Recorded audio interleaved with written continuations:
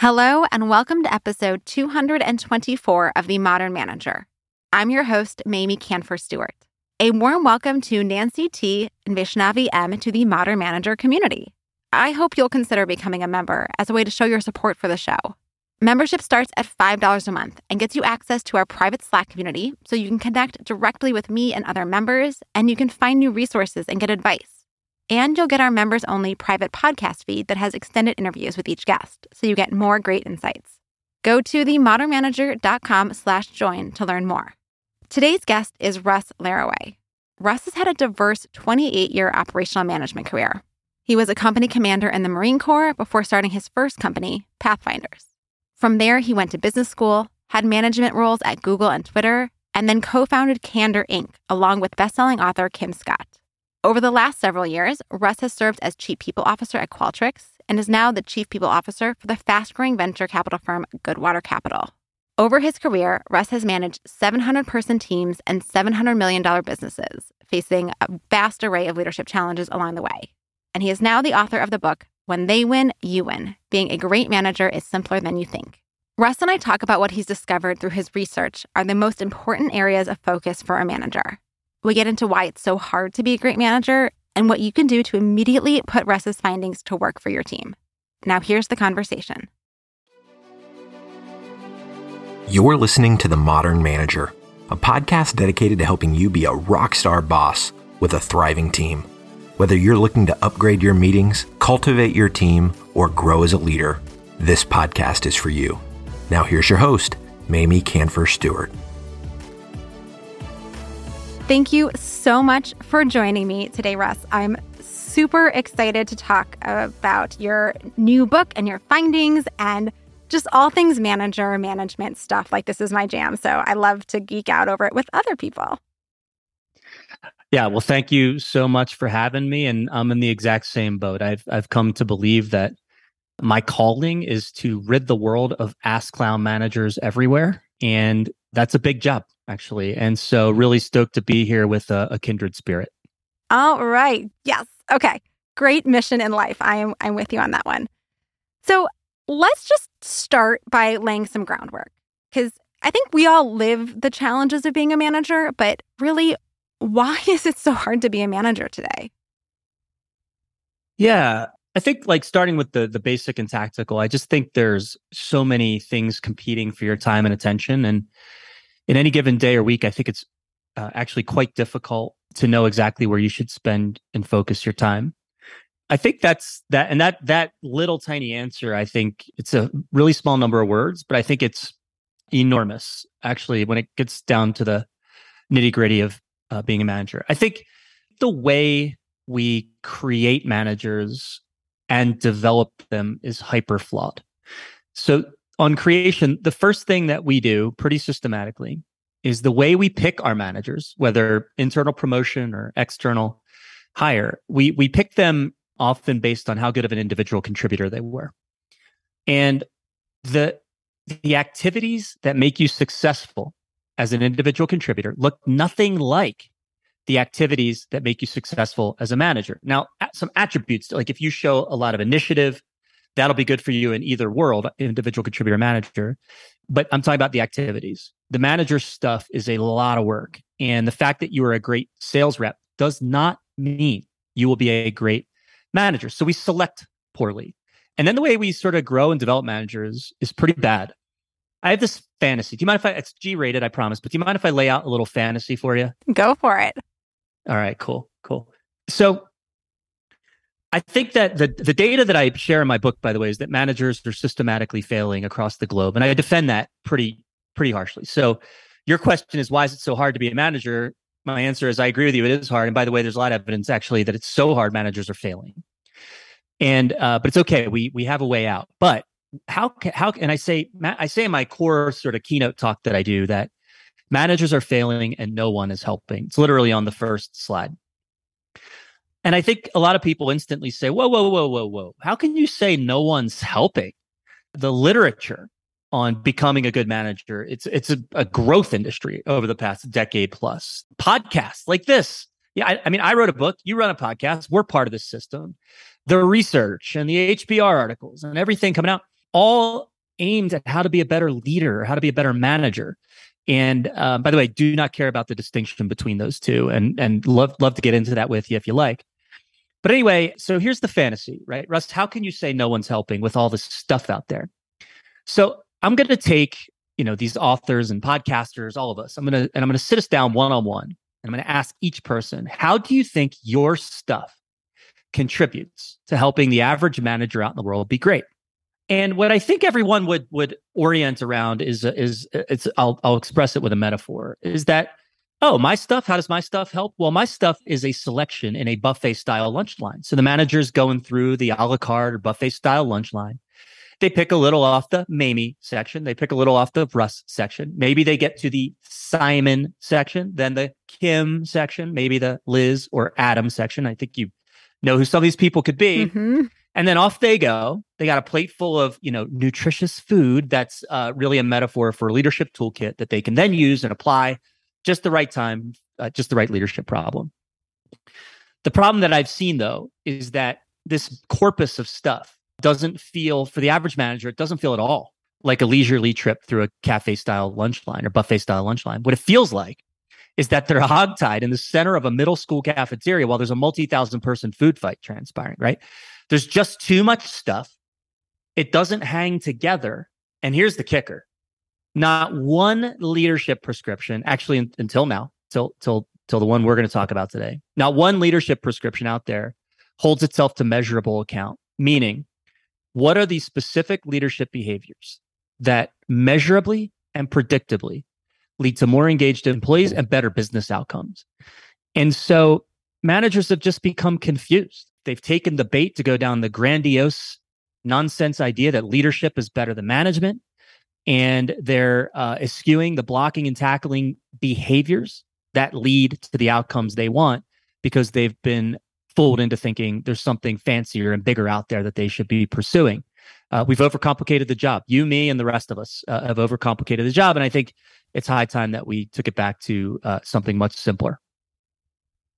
I love this metaphor of take a little of this style, a little bit of that expert, and then try to figure it out, because there isn't kind of comprehensive research. There isn't a single model that has been kind of proven, or maybe there are a few different versions for different particular things. I love radical candor when it comes to giving feedback, right? That's a really great thing, but it's not part of a bigger system yet. And I can see that it's really confusing when you're trying to figure out, how do I do my day job? How do I also manage my people? How do I grow myself? There's just so much that we're all trying to do as managers, and figuring out how to do it is tricky. So yeah, you alluded to your model and the research you've done. So let's just jump in. Give us some answers here. Yeah, so there is now pretty robust research that suggests a way to manage teams, lead teams, that measurably works, actually. And in fact, funny you mentioned radical candor. This really started when Kim and I had co-founded, Kim Scott, the author of Radical Candor. She and I had co-founded a company called Candor Inc. And I was our go-to-market person. So long before I was a people person, people team or people ops person, I was go-to-market at Google, Twitter, and Radical Candor. And I talked to 1,000 companies. We had a lot of demand for basically getting a radical candor feedback workshop. And so talking to 1,000 companies, I would start every conversation with a pretty simple discovery question, which is some version of how do you think we can help? Or what problem are you trying to solve? Kind of the same question. And what was fascinating to me, Mamie, is that 1,000 companies, didn't matter what size, didn't matter what industry, gave me basically the same answer. They used wildly different language, right? A bigger company would use more sophisticated language. A smaller company would use less sophisticated language. But what they told me was that they had an engagement problem related to low manager skill. Almost nobody probably used that exact phrase, by the way, but that's just roughly what they said. And so I did what you or anybody else would do next, which is say, what's the nature of the skill gap? And this word cloud emerged. That was what became the big three in my book: direction, coaching, and career. Now, we were working on coaching at Radical Candor. We had, a feedback workshop that was super popular. Kim would do these keynotes around Radical Candor. It was pretty good. But I developed a workshop around career, given this, and sold it and tested it in the marketplace, refined both a coaching workshop and a career workshop. So really got underneath in real environments, sort of how people were thinking about these problems. The only one that was kind of missing was direction, which I developed a little bit later at a company called Qualtrics that I worked for after Cantor Inc. And so developed this idea of the big three. There's these three broad sets of leadership behaviors: direction, coaching, and career. They actually break down into about, somewhere around 12 more, which I give away in the book, that we can measure. Actually, we can ask employees if their managers are demonstrating these behaviors, ask them quarterly. And that score, when you measure that, you score it. It's called a manager effectiveness score. And we started this at Qualtrics, basically wanted to test whether the big three did what actually leadership is supposed to do: more engaged employees, better business outcomes. There's no other thing leadership's supposed to do. It is about moving people, whether you're managing or leading is irrelevant. It is about moving people from point A to point B in an aligned way. And so we wanted to test if these specific behaviors had a measurable impact on both engagement and business outcomes. And the core model in the book is 3ER, which means the big three, or three broad sets of leadership behaviors, leads to more engaged employees, which leads to better business results. That's the R. And so we did. And we discovered, and by the way, third-party research predicts both relationships. Third-party research predicts engaged employees deliver better results. I have about 10 stats over the last decade in the book. For example, 10 years ago, Bain and Company said that more engaged employees deliver 2.5 times more revenue than lesser engaged employees. Gallup said in 2014 that companies in the top quartile in employee engagement have 95% better earnings per share than their competitive set. Notice I didn't talk about retention or attrition vis-a-vis engagement. I talked about the most precious business outcomes you can imagine.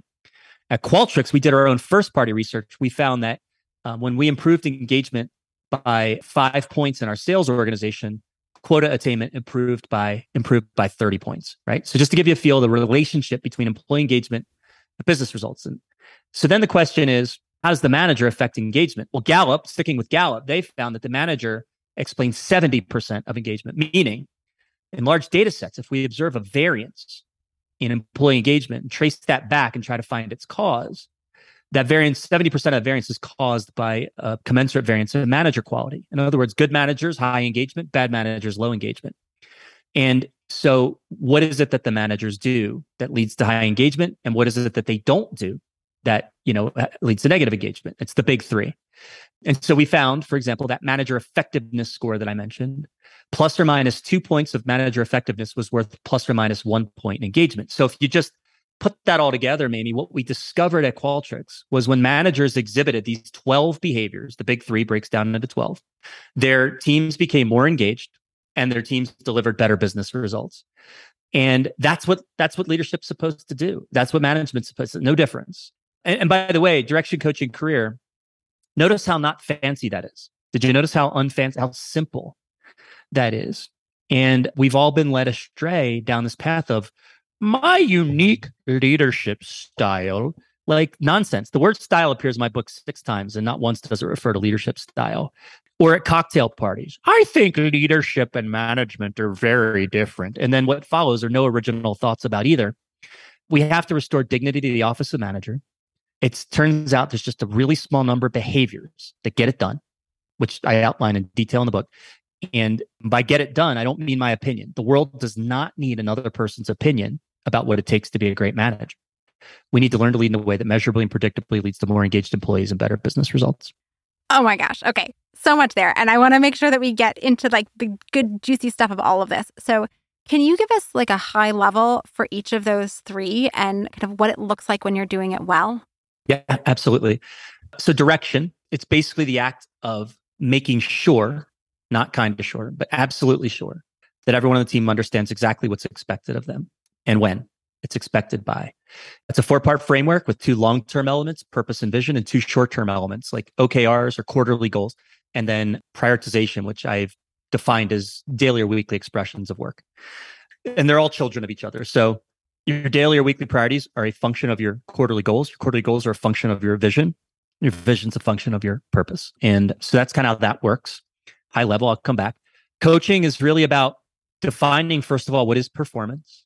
I'll argue performance is results, and there's 2 major composite pieces to performance: the work products and the behaviors. We care about not only what we get done, work products, we also care about how we get it done, our behaviors. Behaviors might be things like our core values, right?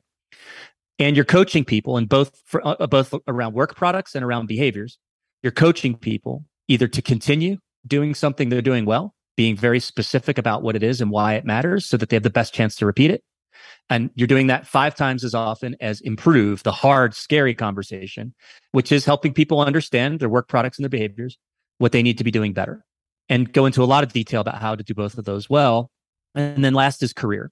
I have found over the years that managers erroneously confine in their mental model of the relationship with their employee, they confine to just the 2 years or so they have that person on their team, right? Today, if someone stays at a company past 4 years, that's a miracle. If they're on just one team during that time, that's very unusual.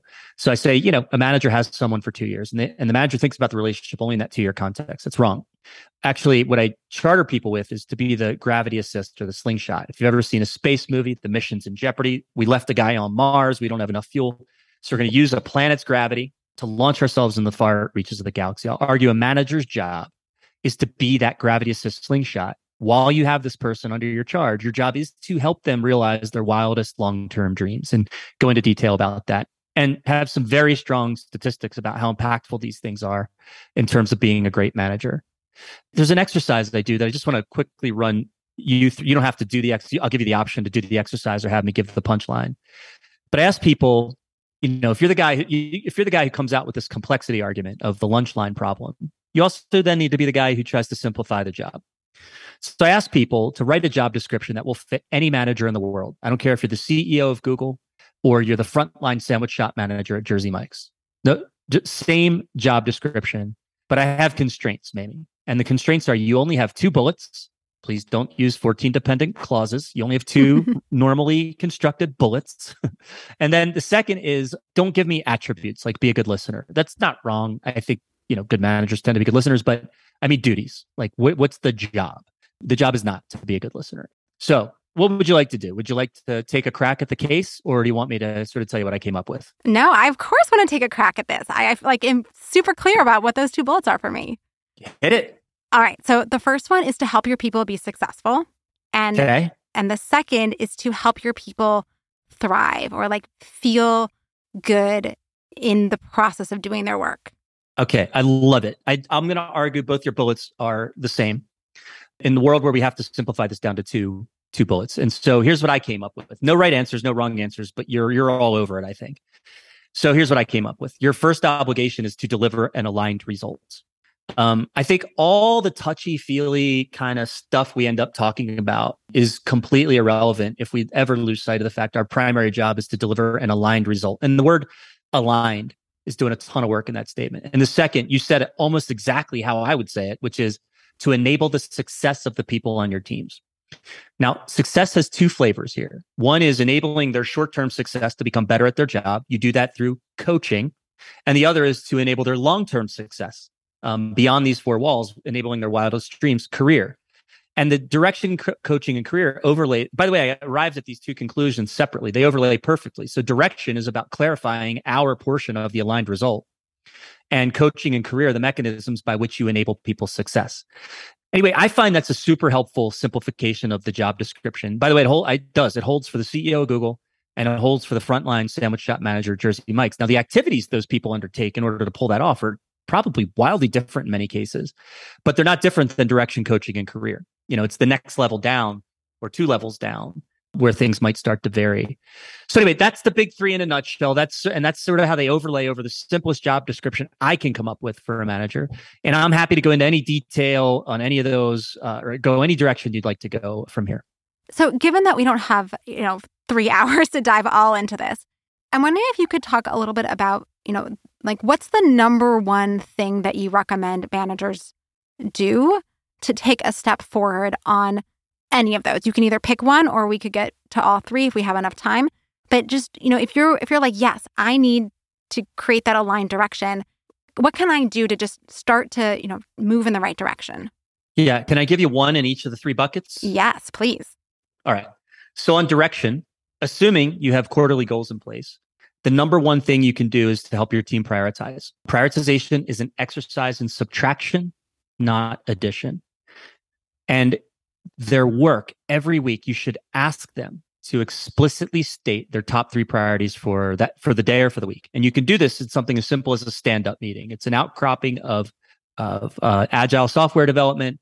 It's called a stand-up meeting because you literally stand up. It's usually 15 minutes. The idea is if people don't get comfortable, we'll end the meeting sooner. That's literally why they stand up.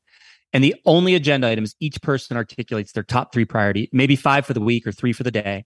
And those should be 100% rooted in whatever quarterly goals you have set. A lot of times our companies, we have chaos because we're growing or because we're maybe not always run that well. And we have people who want to do great work. And the combination of that, Lisa Simpson in a chaotic environment, is that people try to do too much all the time. The manager if the manager doesn't give people permission to do less, who will, right? And so the manager has to insist people subtract work. Prioritization is exercise and subtraction, not addition. By the way, if you team's remote or distributed, you can use Slack. You can have the Slack bot prompt your team every day at their starting at their start time for work, whatever time zone they're in. It says, what are your top 3 priorities for the day? And the whole team together can have, a virtual stand-up. So that's one very specific thing they could do. They'll make their teams happier and they'll make their teams more focused on the most important stuff kind of overnight. That's one. Getting into coaching, the less intuitive thing is take this little phrase and put it in your quiver tomorrow. Do you know what I love about the way you ran our team meeting today? Do you know what I love about the way you did that customer presentation? Do you know what I love about the way you handled that customer service ticket? Start saying that a lot more often and beware. Don't ever say good job. That's useless. You sound like a cheerleader, not a coach. Sound like a coach. Coaches are specific about what was good and why. This gives people the best chance to repeat those things. They go home at night and they never say, my manager has no idea what I do, which, by the way, most of your employees are saying that you have no idea what they do. And they feel recognized. The most important thing, you give them the best chance to repeat the things that are working, work products and behaviors, but you get these other benefits from making that a habit too. You should be praising your employees or giving them continue coaching, as I call it in the book, 5-to-1 to improvement coaching. So that's coaching. On career, it's a 3-conversation model. Each conversation takes about an hour. It's actually a fairly heavy lift. But if you do one thing, it's flip through. If you flip through to the book, it's part 4, flip through to the second conversation, which is about helping people establish their long-term vision. If you and your employee, and there's a technique to doing that I cover in some detail, but if you and your employee can get a shared, clear view of their dream job, the pinnacle of their career, when they're happiest, not wanting for anything else, by the way, almost certainly will be outside of the 4 walls of this current role you're in. It shouldn't be a 10-year plan or 5-year plan. It's truly a vision for the end state of their career. Once you and your employee have a shared understanding of that long-term vision, say the lighthouse in the distance, the next day, the way you think about the new opportunities or the training or the ways you invest in your employee, I promise you, they will change overnight. Because look, maybe a lot of managers, and I bet the ones who listen to your show understand, I don't have to convince anybody that their job is to help their people grow. Where most managers go wrong is they never ask, grow into what? And when you go through the visioning process with your people, you answer that question. And now all your short-term tangible investments in that person are they are usually now explicitly and consciously, they contemplate the long-term vision. So I would say get to clarity on a vision with your people on the career side. Awesome. All right. So unfortunately, we have to start to wrap up. So Russ, can you tell us about a great manager that you worked for and what made this person such a fantastic boss? Yeah, I've had a few good ones over the years, but the best one is Kim Scott, who wrote Radical Candor. And I'm really happy to report that a person who wrote a management book was also actually a really good manager.